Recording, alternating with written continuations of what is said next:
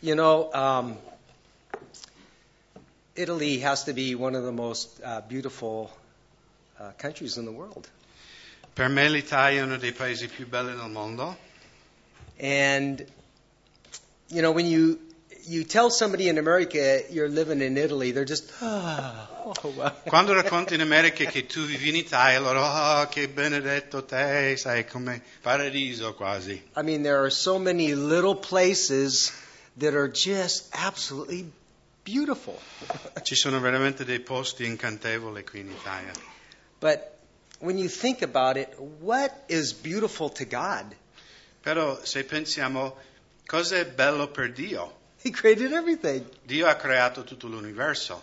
What is something that the Bible says is beautiful to the Lord? Cosa è dichiarato nella Bibbia di essere bello? C'è proclamato da Dio, dichiarato da Dio. And one of my favorite scriptures is found in the Psalms, and Psalm 133, verse Quindi 1. se volete girare in Salmi, il Salmo 133, uno dei passi miei preferiti nella Bibbia, in cui Dio dichiara che c'è qualcosa che è bello. Now we know these are the words of David. Sappiamo che queste sono le parole di Davide, But he's influenced by the Holy Spirit, però lui è ispirato dallo Spirito Santo, who is influenced by the creator of everything. che chiaramente è guidato dal Padre. So we know that the words that David speaks are the heart of God. Quindi noi sappiamo che le parole che Davide pronuncia in questo Salmo And he esprimono il cuore di Dio. And if we want to know what's beautiful to the Lord, Se vogliamo sapere cosa è bello per il Signore, this seems to be one of the most beautiful and precious things to him. e qui Dio dichiara attraverso Davide una cosa che per lui è bello e prezioso. Behold how good and pleasant it is for the brethren to dwell together in unity.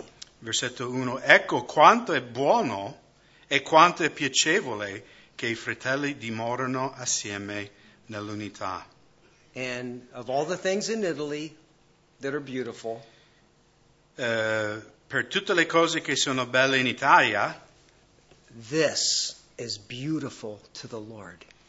quello che Dio sta facendo in mezzo a noi è bello per il Signore. When those who have put their trust in Jesus Christ, Quando coloro che hanno messo fiducia nel Signore Gesù Cristo, they come together and they dwell together. quando loro vengono insieme a dimorare nell'unità, The family of God. la famiglia di Dio. And we know that there is the universal body because I'm going to leave in a few days and I'm going to go to a little fellowship there in Tacoma. E noi sappiamo che la Chiesa per Dio è il corpo universale in tutto il mondo. Fra pochi giorni prendo un volo per Seattle And I know e that andrò in una piccola comunità lì a Seattle. and we will all be a part of the greater body of Christ worldwide. E anche lì siamo tutti parte del corpo di Cristo in tutto il mondo. But there's something very precious about the local church. Però c'è qualcosa prezioso anche dell'assemblea locale. And I can tell you that for 4 years I've observed the preciousness of this fellowship. E posso dirvi che per 4 anni io sono testimone della preziosità It di has quello been, che Dio sta facendo qui in questa chiesa. and there's a lot of beautiful things that I've observed in Italy. E ho osservato tante belle cose in Italia. I've had the privilege to visit cities throughout Italy. Ho avuto il privilegio di visitare varie città in Italia, But for me, there's nothing been more precious than to have fellowship with you week after week, year after year.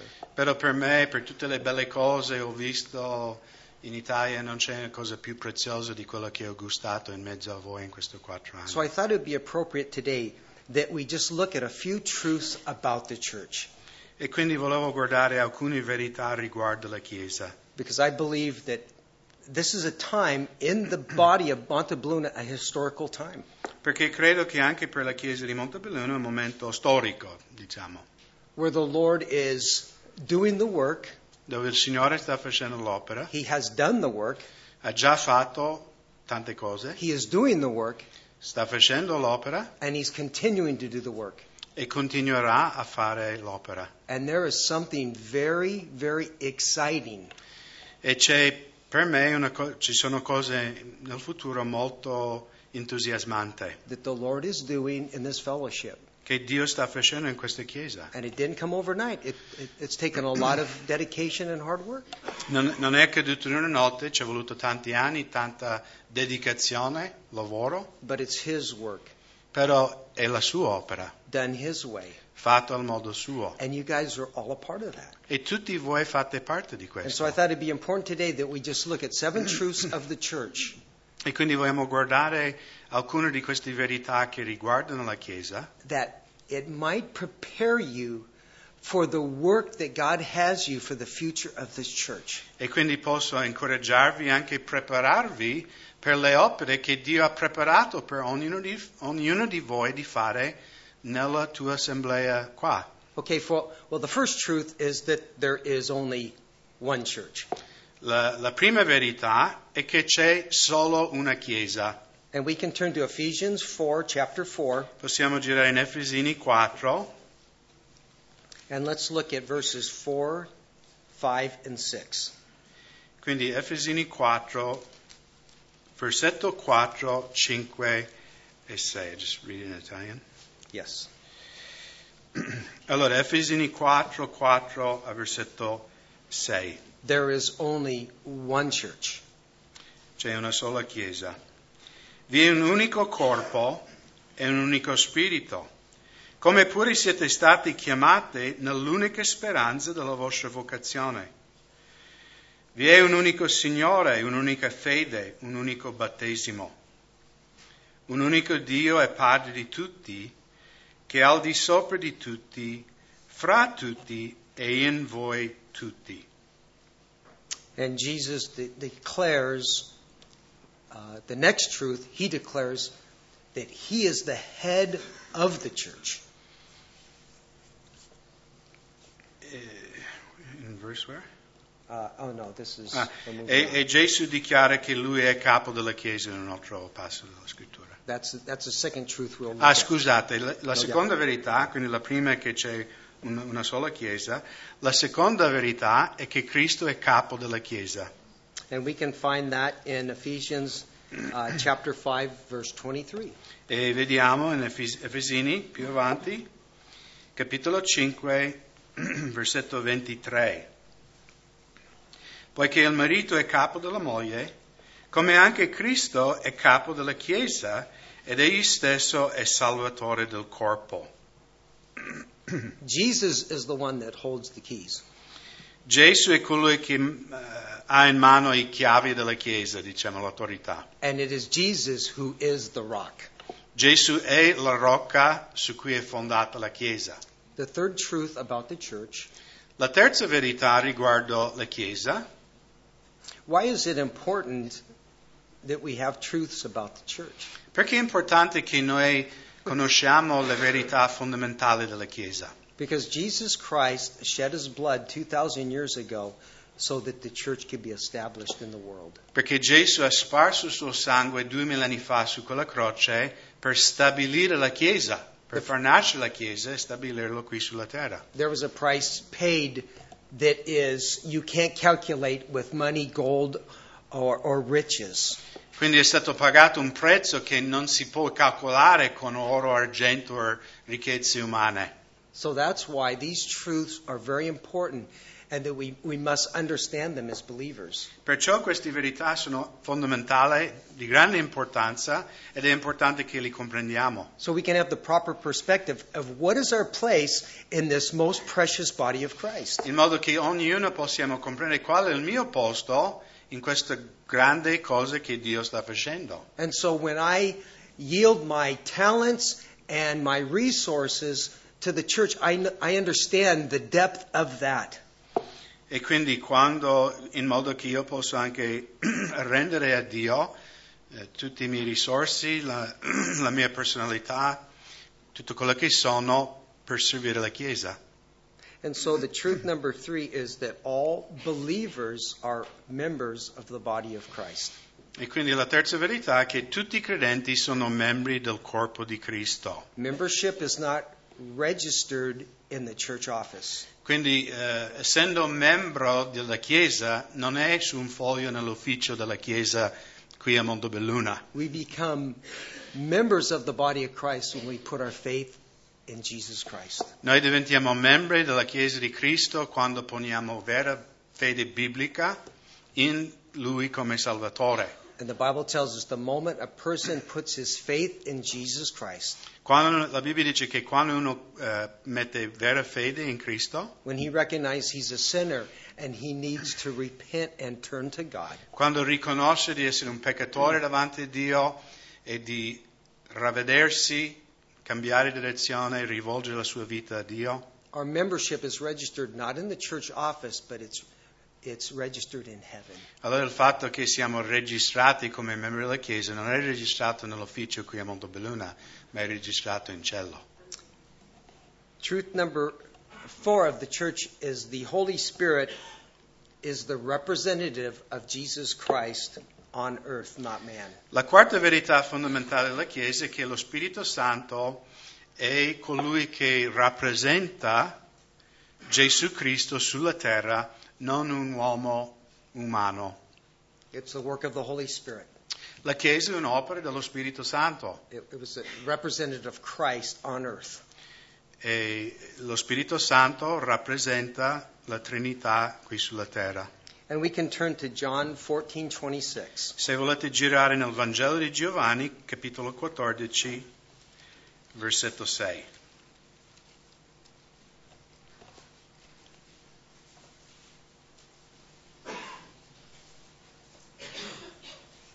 A 26, scusate. Giovanni 14, 26.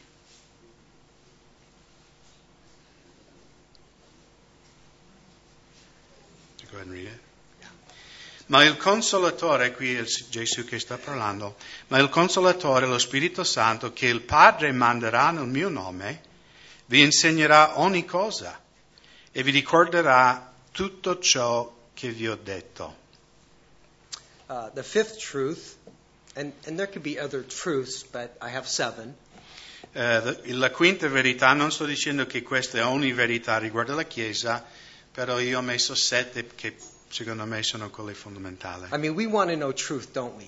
Vogliamo conoscere la verità, We don't want to know lies. non vogliamo conoscere menzogne, We want to know truth. vogliamo conoscere la verità. And these are truths about the church. E queste sono le verità fondamentali riguardo alla Chiesa. Okay, the church is to be the witness of Jesus Christ in the earth. La quinta verità è che la Chiesa è chiamata di essere testimoni di Gesù Cristo in questo mondo. As members of the body of Christ, we're to be lights in the city. Come Gesù ha detto nel Vangelo di Mark, che lascia che la tua luce brilla davanti agli uomini che tutti possono vedere. We'll look at Matthew chapter 5, verse 16. In Matteo 5, versetto 16. So at least we understand what our position is in the church. In modo che è chiaro per tutti cos'è il compito, qual è la posizione che noi abbiamo nella Chiesa. Matteo 5,16. Così risplende la vostra luce davanti agli uomini, affinché vedano le vostre buone opere e glorificano il Padre vostro che è nei cieli. And it's the way we live our lives in the community and in the places that God has placed us on this earth, that we can represent Christ so people can know what Christ looks like. E quindi il motivo per cui dopo la conversione Dio ci ha lasciato qui sulla terra è di rappresentare Gesù per far vedere alla gente come il Signore. Truth number 6, the gifts have been given by the Holy Spirit so that the body can be built up, the church can be built up. La sesta verità riguardo alla Chiesa è che i doni dello Spirito Santo sono stati dati a ciascun membro della Chiesa per edificare la Chiesa. I mean, I'm so thankful that the gift of hospitality is operation in our coffee bar. Sono così contento che nel coffee bar nostro io vedo il dono di ospitalità esercitato ogni domenica. So you can come and you can expect and you can get a nice coffee before the service. Quindi prima del culto puoi venire qua, prendere un buon caffè e avere comunione con altri fratelli. It's nice to see the gift of hospitality in operation and administration when you come in and you see the church is clean every Sunday. Ed è bello quando arrivi in chiesa ogni domenica e vedere che la chiesa è stata pulita, che è tutto preparato a accogliere le persone. It is so nice to come here and to have a good sound system, to hear the music. È bello venire qui, avere un buon impianto, avere riscaldamento per ascoltare la parola di Dio, la musica. And then when I'm in America, I can click on and I can watch this service on the internet. E la cosa rivoluzionaria nei nostri tempi è che quando io torno in America, io posso cliccare sull'internet e guardare il culto a Montebelluna da Seattle, dall'altra parte del mondo posso ancora venire in chiesa con voi. The many gifts that are in operation. E Dio usa i vari fratelli, cioè i doni, per manifestare, no, la sua gloria. It's really nice to know that the children are in there and they're learning about Jesus as we're in this room. Ed è bello sapere che in questo momento dei fratelli stanno servendo i nostri figli, che stanno imparando di Gesù in questo momento che noi ascoltiamo la parola. It's really nice to know that week after week, for years behind this pulpit, you have gotten the whole counsel of the Word of God.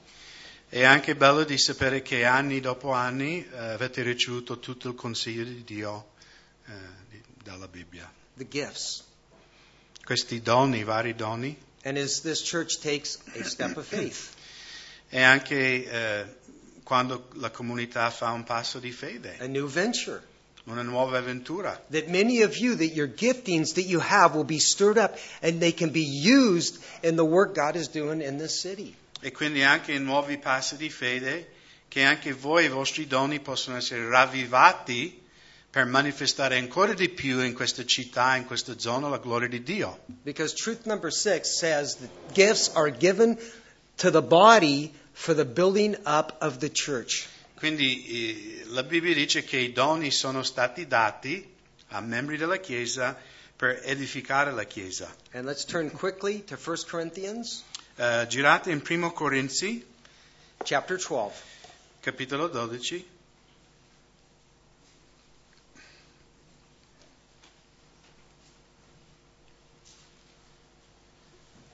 First Corinthians chapter 12. 1 Corinzi 12. And we'll look at verses 7 through 11. E vogliamo guardare il versetto 7 fino al versetto 11. Quindi 1 Corinzi 12, versetto 7 e 11. Ora a ciascuno è data la manifestazione dello Spirito per l'utilità comune. A uno infatti è dato per mezzo dello Spirito Santo parola di sapienza, un altro secondo il medesimo Spirito parola di conoscenza, un altro fede. Per mezzo del medesimo Spirito un altro dono di guarigioni, per mezzo del medesimo Spirito.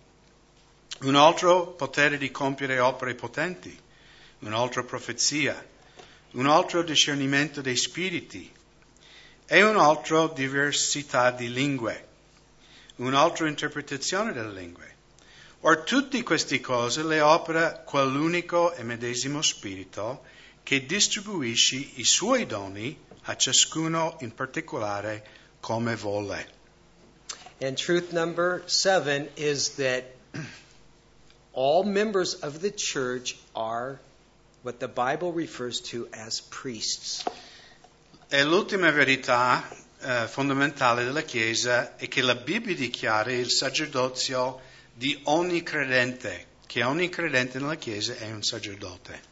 Because in the Old Testament, under the worship system that God gave the Hebrew nation, nel Vecchio Testamento, sotto il sistema religioso che Dio ha dato al popolo ebraico, only certain men could participate in the church service.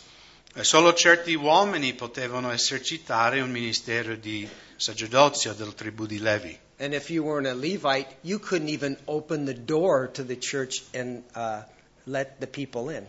E se tu non eri del tribù di Levi, non potevi neanche aprire, la porta per far entrare nel tempio qualcuno. You couldn't even sweep the front of the church. Non potevi neanche prendere una scopa e pulire la piazza nel tempio se tu non appartenevi a quel tribù. But when Christ established the church 2,000 years ago on the day of Pentecost, Ma quando Gesù ha fondato la sua Chiesa 2000 anni fa, nel giorno di Pentecoste, it gave every believer the opportunity to participate in the church service. Dio ha aperto la porta a tutti i credenti di svolgere un servizio sacerdotale nel suo Tempio. So what the Lord is doing, Quello che il Signore sta facendo, from what I can see, per quello che io posso osservare, in the last 4 years that I've been here, nei 4 anni che sono qui con voi, He's doing something very wonderful. Dio sta facendo veramente una cosa meravigliosa. That I've noticed the work step by step, E ho visto passo per passo come Dio sta facendo quest'opera, a lot of patience, con tanta pazienza, a lot of prayer, tanta preghiera, a lot of resources, tante risorse, and it's influencing all over Italy e questo sta avendo un'influenza non solo in Italia, and even in different countries. ma anche in altre nazioni. And even as I kind of leave this church, I go out as a kind of a missionary from this church back to America. E anche adesso che io vi lascio, in un certo senso io vado come vostro missionario, amen, So the fruit from in this, America. Quindi from- il frutto che ho preso qui porterò anche in America. the fruit from this little town that at one time had over 500 shoe factories, Quindi il frutto da questo paese che una volta era nominato perché avevo più di 500 fabbriche di scarpe, it's kind of interesting that the feet of people are going all over Italy and even around the world to further the kingdom of God. è ironico che Montebelluna è conosciuto come capitale mondiale della calzatura e da questo paese tanti piedi stanno andando nel mondo a spargere la buona novella. And with my last words behind this pulpit for I don't know how long, E le mie ultime parole dietro questo pulpito per non so quanto il Signore mi permetterà di tornare. I want to encourage you with this. Voglio incoraggiarvi con questo. You have an extraordinary opportunity before you. Voi avete una straordinaria opportunità davanti a voi, An opportunity, a tool that God can use un'attrezzatura che Dio può usare to further the gospel per proclamare il Vangelo ancora di più all over Italy in tutta Italia and throughout the world. e attraverso il mondo. And I really encourage you to seize the opportunity E veramente voglio incoraggiarvi di afferrare to, questa opportunità che Dio vi dia, to use your giftings di usare i doni che Dio ha messo nella tua and your vita resources e di usare le risorse che to Dio ti ha take a step dato, of faith di fare un passo di fede and be a part of something really great that God is doing. e di far parte di qualcosa che Dio vuole fare ancora più grande. And the opportunity is before you E questa opportunità vi sta davanti for such a time as this, per un tempo come questo, for such a time that you find yourself in this small town in northern Italy. per questo tempo che Dio ci ha tutti chiamati a vivere in questo piccolo paese in Nord Italia And in the outlying areas, e tutte le zone, diciamo, limitrofe, they come together and you're the church. e che venite da tanti paesi qua in giro e voi siete la Chiesa qui in questa città. And don't let it pass. Let the Lord use your talents and your resources for the furthering of the gospel throughout this region.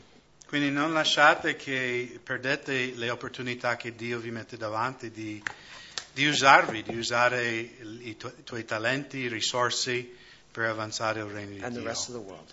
E anche per tutto il mondo, non solo qui in Italia. Amen. Amen. Amen.